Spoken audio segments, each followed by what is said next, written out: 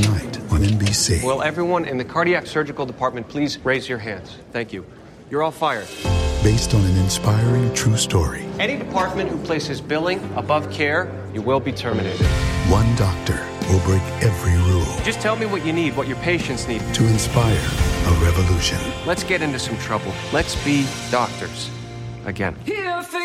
From the network that brings you This Is Us, New Amsterdam, tonight on NBC. This podcast is brought to you by Simply Light. Introducing Simply Light Lemonade. Can you hear that? That's the sweet sound of 75% less sugar and calories. We want to make sure you hear it's 75% less sugar and calories because it tastes so good. From the Podglomerate, you're listening to The Feast. I'm Dr. Laura Carlson, and I explore the history of food. From empires of sugar to lunch counter revolutions. Whether it's mom's home cooking or opulent 100-course dinners, food has fueled politics, technology, religion, and more. History is full of food, and on each episode of The Feast, we're bringing you the meals that made it.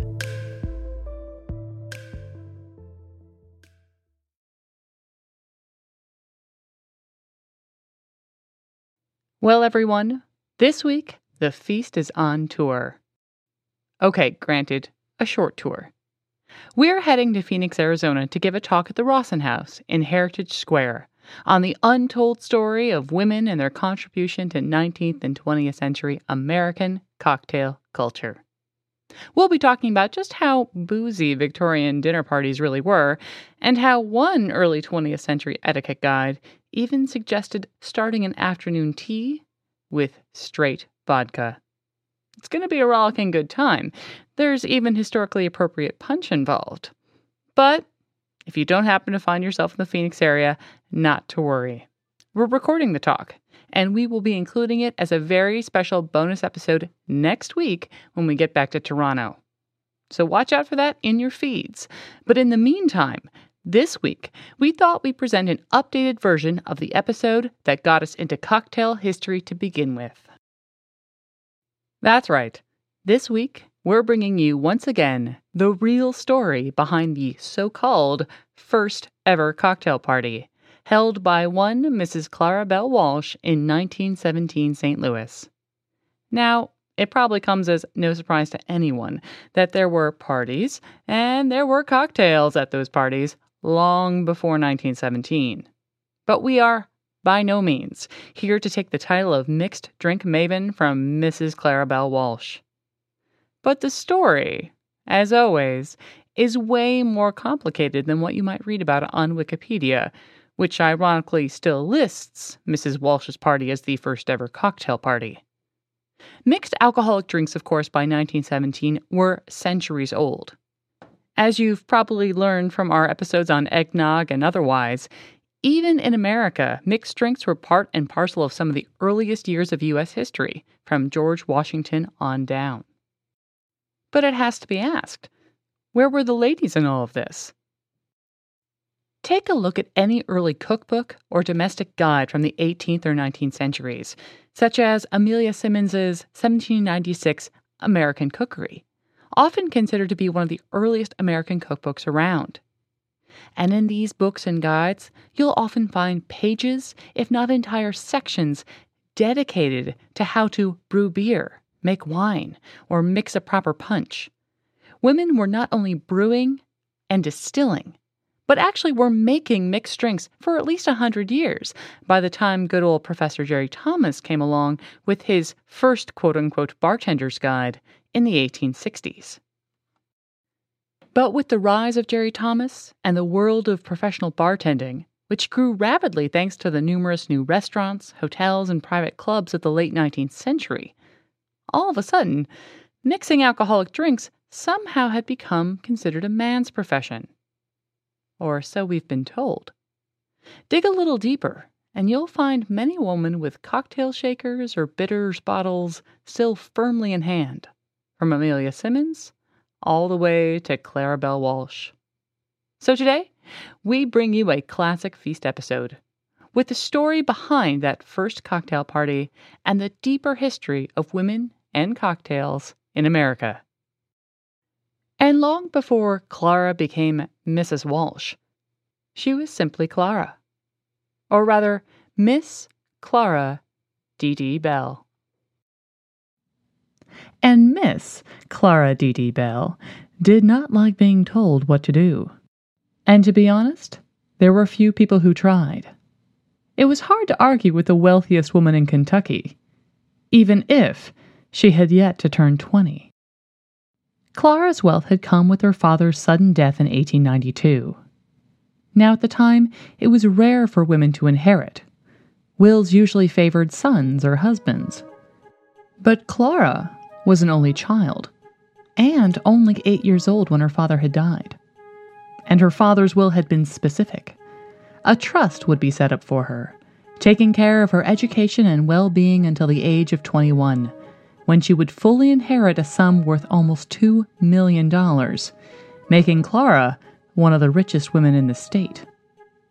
So from the tender age of 8, Miss Clara D.D. Bell found herself a rare bird in Kentucky society, a woman of independent means. Which meant Clara was free from what society presumed should be the main occupation for a young woman in the late 19th century, the hunt for a good husband. At a time when women were discouraged from working outside the home, marriage was all too often the key to financial security. Landing a good husband meant not worrying about going hungry.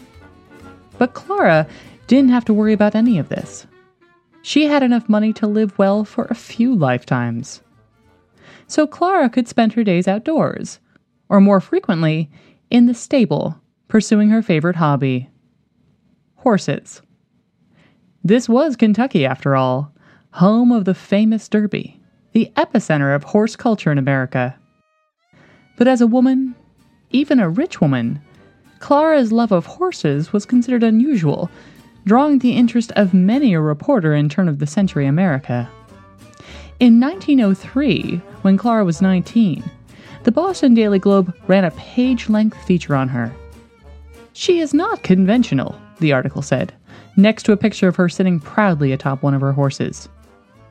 And even in staid Kentucky, has dared to adapt the more modern way of riding astride. She is cultured, having been educated at the best institutions of learning. But being fond of home and outdoor life, she has gone as little into society as is possible. Newspapers, particularly the society pages, were fascinated by Clara Bell, her wealth, and particularly her independent streak. She regularly made headlines as she became a consummate horsewoman, buying and selling thoroughbreds throughout the U.S. and Europe, even competing herself in local horse races. But Clara hadn't rejected everything of what was considered to be a proper lady's upbringing.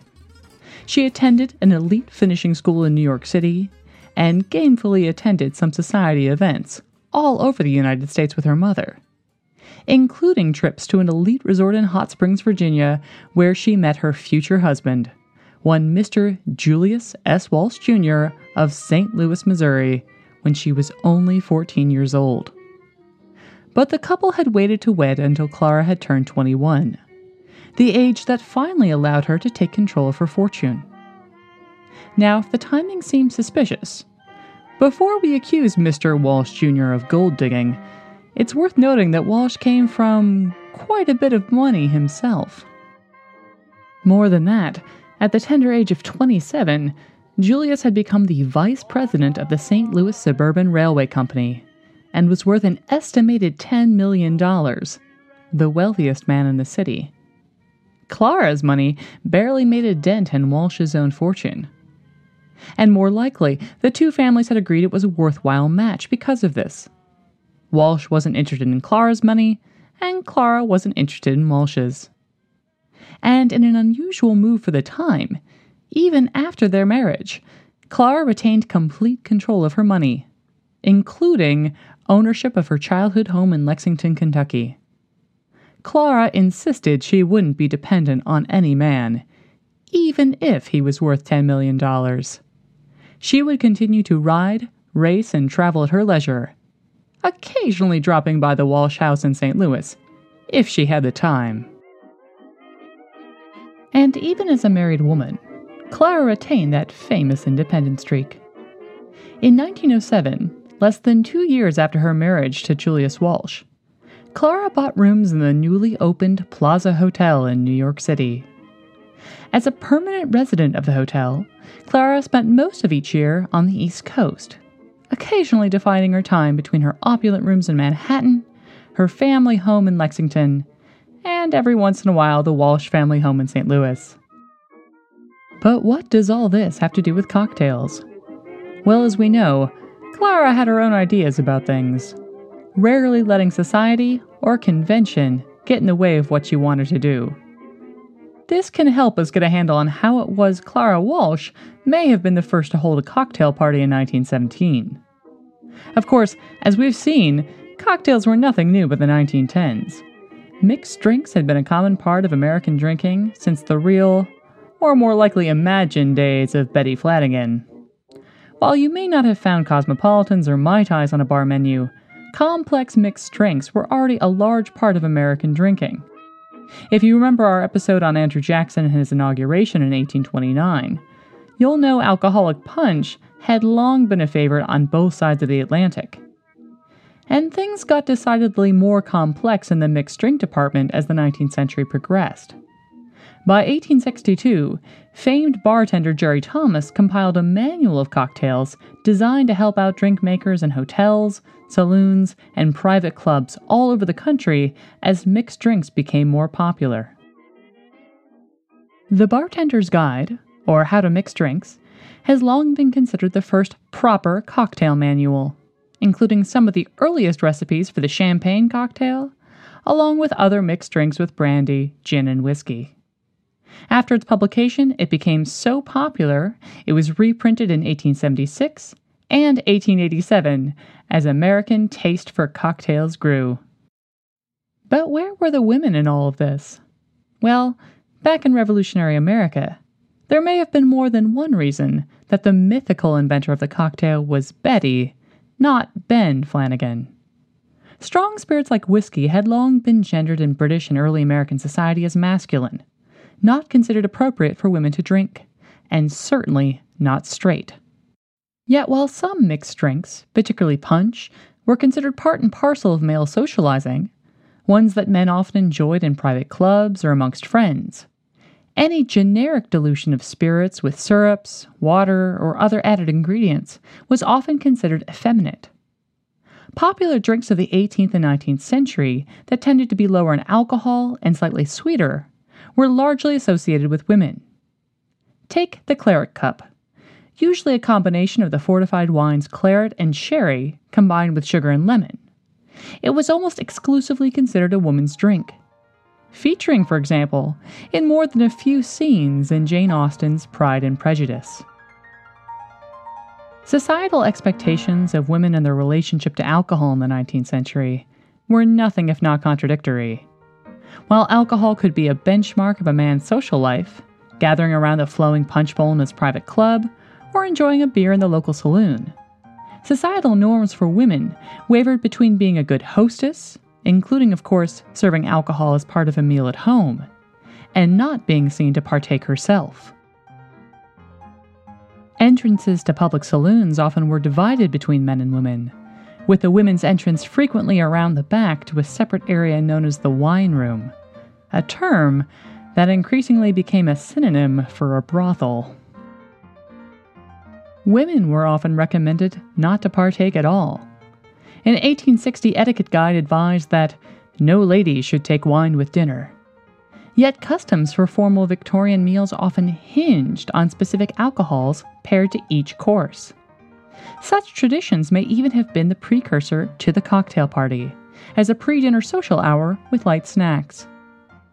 As Catherine Gilbert Murdoch states in her excellent book, Domesticating Drink, Women, Men, and Alcohol in America, The strong Victorian tradition of starting a formal dinner with raw oysters alongside a glass of sherry may have been the first kernel towards what was eventually pre-dinner cocktails and canapes.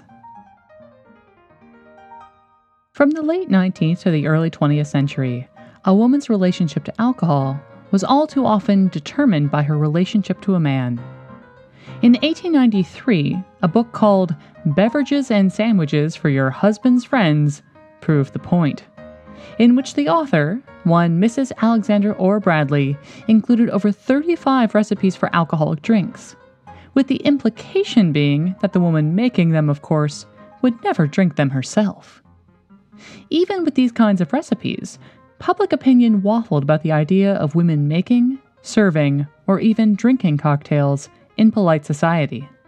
Several cocktail companies tried to advertise to women specifically. The inventors of the pre-made cocktail mix, Hublines, even marketed cocktails as health beverages in an effort to appeal to women in the late 19th century. Recipe books designed for women readers continued to include cocktail recipes, such as The Book of Beverages, issued by the Daughters of the American Revolution in 1904.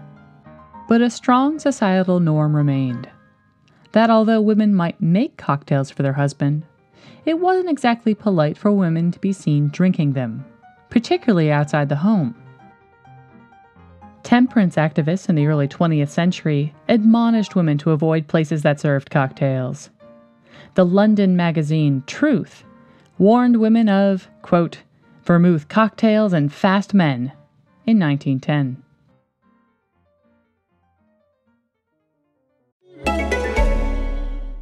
Tonight on NBC. Will everyone in the cardiac surgical department please raise your hands? Thank you.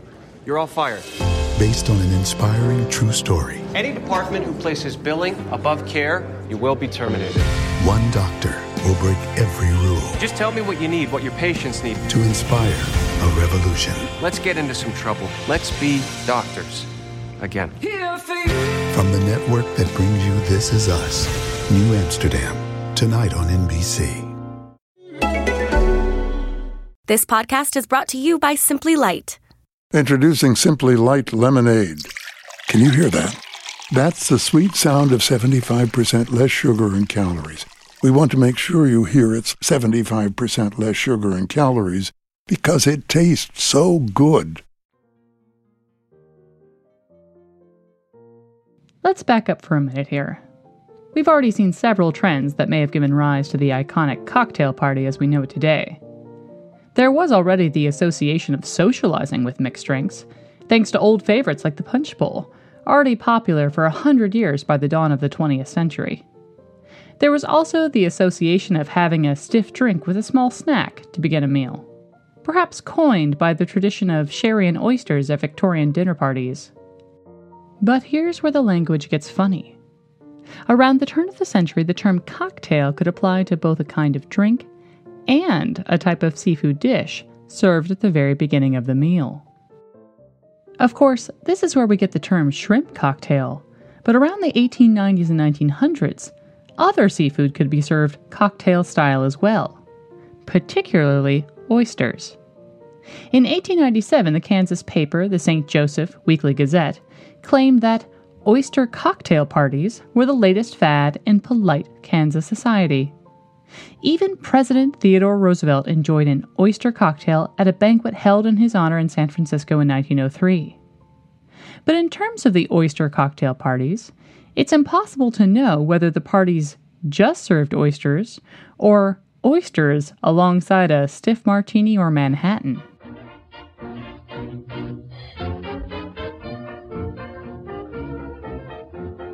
But when did the cocktail and the term cocktail party refer to cold drinks, not cold shellfish?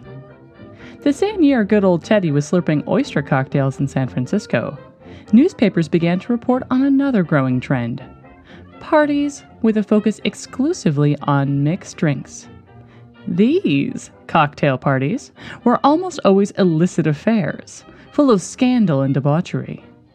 In 1903, temperance advocates railed against a cocktail party held by the infamous New York actress and socialite Lily Langtry. where jeweled gin suckers could purchase these evil beverages at 50 to 60 cents apiece. The same year, a paper in Illinois published a story of a young actress who ended up the unwitting host to not only a cocktail party, but a murder. When a tussle turned deadly in the actress's hotel room after a round of drinks had been served, it was the cocktails the papers blamed. The woman complained that she hadn't served the cocktails. They had been sent to her hotel room without her permission. But the paper's tone was condemnatory all the same. Ladies of good repute would never find themselves at a cocktail party. In fact, for the next several years, cocktail parties had nothing but a bad reputation in the papers. A jug of poisoned Manhattans caused at least 2 deaths at a Brooklyn cocktail party in 1906, while a woman cited her husband's love of cocktail parties as grounds for divorce in 1907 Chicago. Even as late as 1913, the New York Women's Committee of 50 made it their mission statement to rid the country of any women's club that offered cocktails at tea parties, along with other travesties like betting on card games like bridge. In 1910, the Anti-Saloon League, which supported prohibition, capitalized on the negative press the parties were receiving, issuing a pamphlet that simply read, "Can you imagine a cocktail party in heaven?"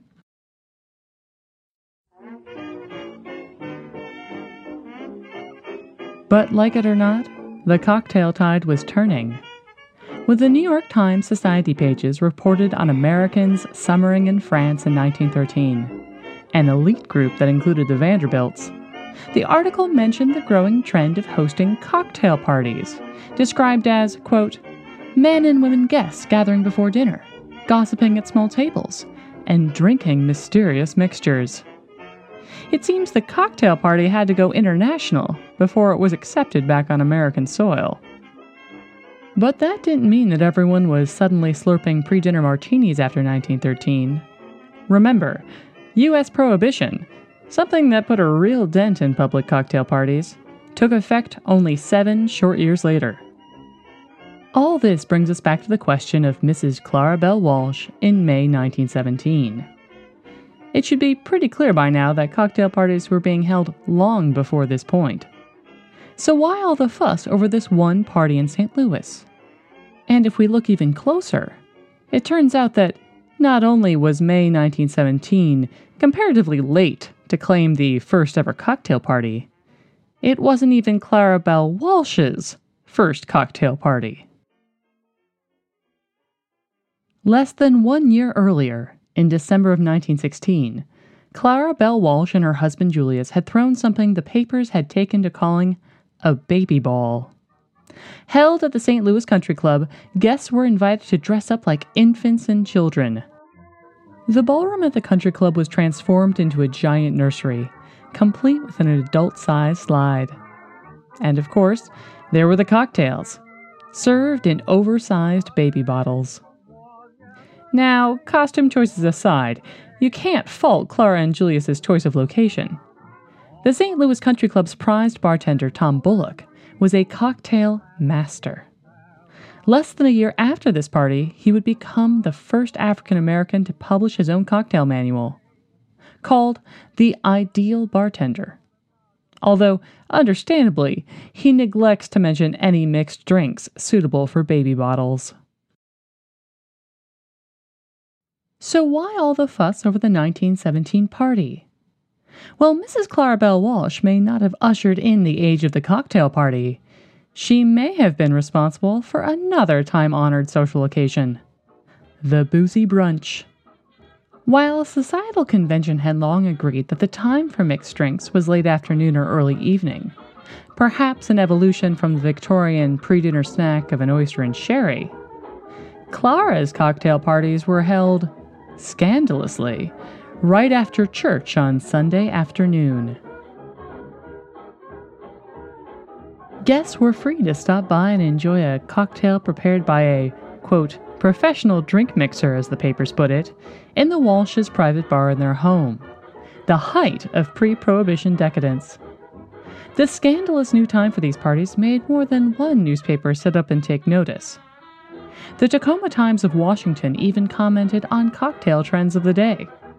While old-fashioned guests may have ordered martinis or Manhattans, the trendier partygoers went with Sazeracs, Bronx cocktails, or even clover leaves. Not up on your Bronx cocktail ingredients? Don't worry, we'll put recipes for these early 20th century favorites up on our website, straight from Tom Bullock's 1917 cocktail guide. But the question still remains. Why has this party been mistaken for the first ever cocktail party? The hint may be in the title of the Tacoma Times' article. Cocktail parties are new society stunt, it read. But the reporter here isn't talking about cocktail parties themselves as new, but the new feature of holding them on Sunday afternoon, as the reporter says, quote, filling a long-felt Sunday want in society circles. Apparently, Clara Bell Walsh had solved a St. Louis problem of long, boring Sunday afternoons with drinks. Not that everyone was on board with Clara Bell Walsh's new plans on how to spend your Sunday afternoons. In an interesting turn of events, instead of finding fault with the women who attended the party, a Kansas newspaper tutted how such parties did nothing to improve the reputation of St. Louis businessmen. The popular American socialist paper, Appeal to Reason, was so horrified at the prospect of Sunday afternoon drinks, particularly during the height of World War I, they felt the need to issue a preface to the article describing the Walsh party. Quote, to any man that has even a thimbleful of brains, this news item should bring home the fact that America is going the way of Rome, and that nothing but a social revolution can possibly save it. By throwing not only a cocktail party, but a cocktail party every Sunday afternoon, it's clear Clara Walsh's independent streak hadn't lessened over time. But the condemning attitude towards alcohol seen in several newspapers was one that at least a few other Americans shared. Less than 3 years later, the Volstead Act was passed, and Prohibition officially went into effect in January of 1920, lasting until its repeal in 1933, which put a rather abrupt stop to the Walsh's cocktail parties. That is, any public cocktail parties in America for over a decade.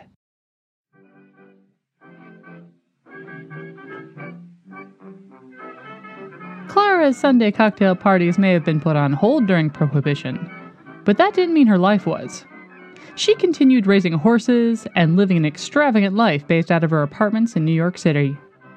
Her ever-growing circle of friends included some of the top names in New York society, as well as those in the horse racing and gambling worlds. Clara's name even came up as a possible suspect when Joseph Brown Elwell, famed card player and horse racer, was found shot dead in his apartment in June of 1920, leading to an investigation that would go on to become one of the most famous cold cases in New York City history. Elwell and Clara had been known close friends, and several pieces of evidence from the case suggested they may have had a, slightly closer relationship. Notes from Clara were found in Elwell's possessions when he died, but Clara was never charged, and the murder was never solved. And less than 3 years later, another scandal. In 1923, Clara divorced Julius Walsh, citing the 1920s equivalent of irreconcilable differences. After the divorce, Clara moved permanently into her rooms at the Plaza Hotel, where she would live for the rest of her life. Now, in the 1920s, divorce was still quite the scandal, particularly in high society. But Clara refused to acknowledge it. Instead, she took to wearing black, insisting she was a widow, not a divorcee. Even after Julius Walsh died suddenly in 1929, Clara never remarried, preferring the company of her friends, horses, and dogs. But what had Prohibition done to the cocktail party? Unfortunately for many, the Volstead Act had made the profession of drink mixer basically impossible in the United States, and many bartenders who had made names for themselves at famous bars such as at the Waldorf Astoria, the Plaza, or even the St. Louis Country Club, either had to find themselves a new line of work, or head to Europe, where alcohol still flowed freely. So it seemed that the art of the cocktail was dead in America. And with it, the cocktail party. But interestingly enough, Prohibition may have actually improved the reputation of cocktails overall, particularly American society's acceptance of women drinking cocktails. See, a law against the sale of alcohol may have been one thing, but getting people to stop drinking was something else entirely. And Catherine Gilbert Murdoch, author of Domesticating Drink, has an interesting theory about how Prohibition changed societal norms towards drinking, particularly with regard to gender. With the famous hotel bars and cocktail lounges closed for the better part of 13 years, drinking moved to the private sphere. Yes, to the speakeasy, but more often, into the home. Women who had never been welcome in public spheres of alcohol, like those hotel bars or men's social clubs, now could enjoy a cocktail at home without reproach. As support for Prohibition nosedived throughout the 1920s, a woman drinking a cocktail all of a sudden was now a positive symbol of rebellion. In 1930, the magazine Vogue published an article called The Anti-Prohibitionette, arguing that a woman lifting a, presumably alcohol-filled glass, was a thoroughly modern gesture. Women of control and good taste, according to the magazine, were apt to be militant and conscientious objectors to Prohibition. The article painted a rosy picture of the women who were likely to reject the Volstead Act. They were, quote, women with a certain freedom of mind. Women who went out to fight for a vote. In the war, they drove ambulances. They are athletic. They were the first to drink cocktails. They pile up the qualities of mind and manners that make leaders. And so from women of ill repute to athletic leaders of tomorrow, the image of women who drank cocktails had changed dramatically in a little less than 20 years' time.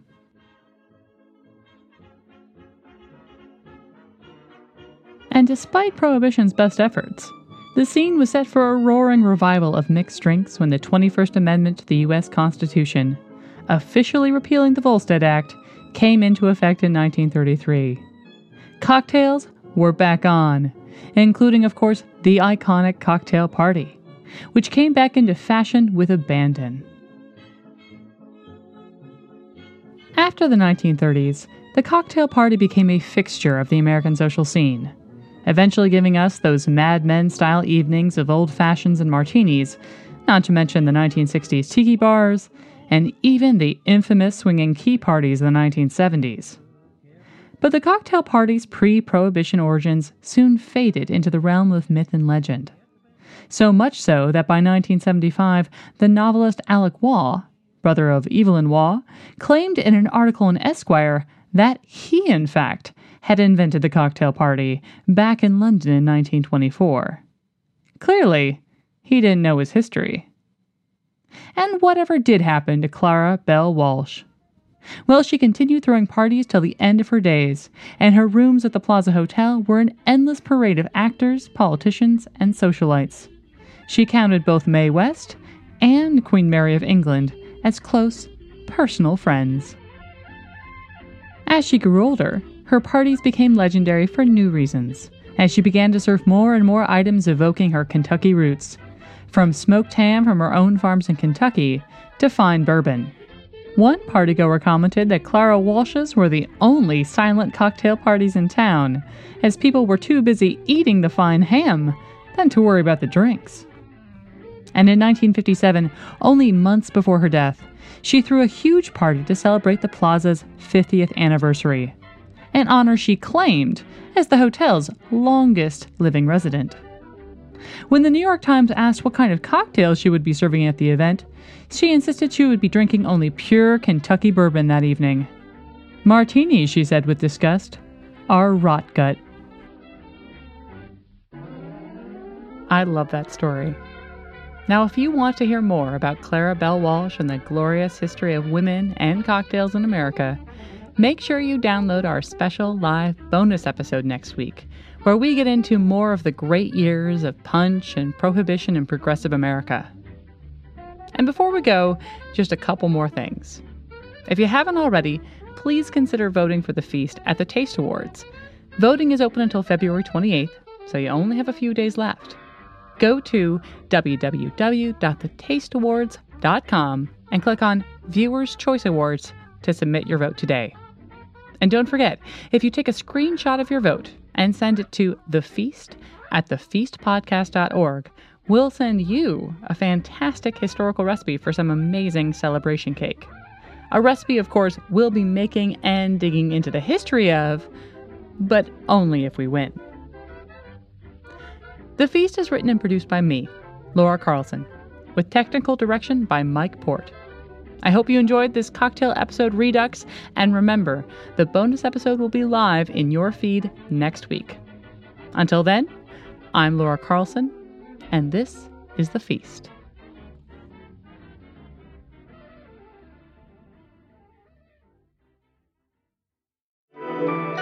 The Podglomerate, a sonic universe.